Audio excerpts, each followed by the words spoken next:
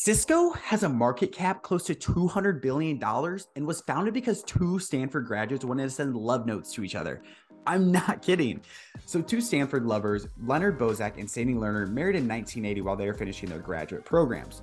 They both worked within the computer science department and had offices about 500 yards away. They were crazy in love and wanted to send love notes to each other from their computers, but their computers couldn't communicate.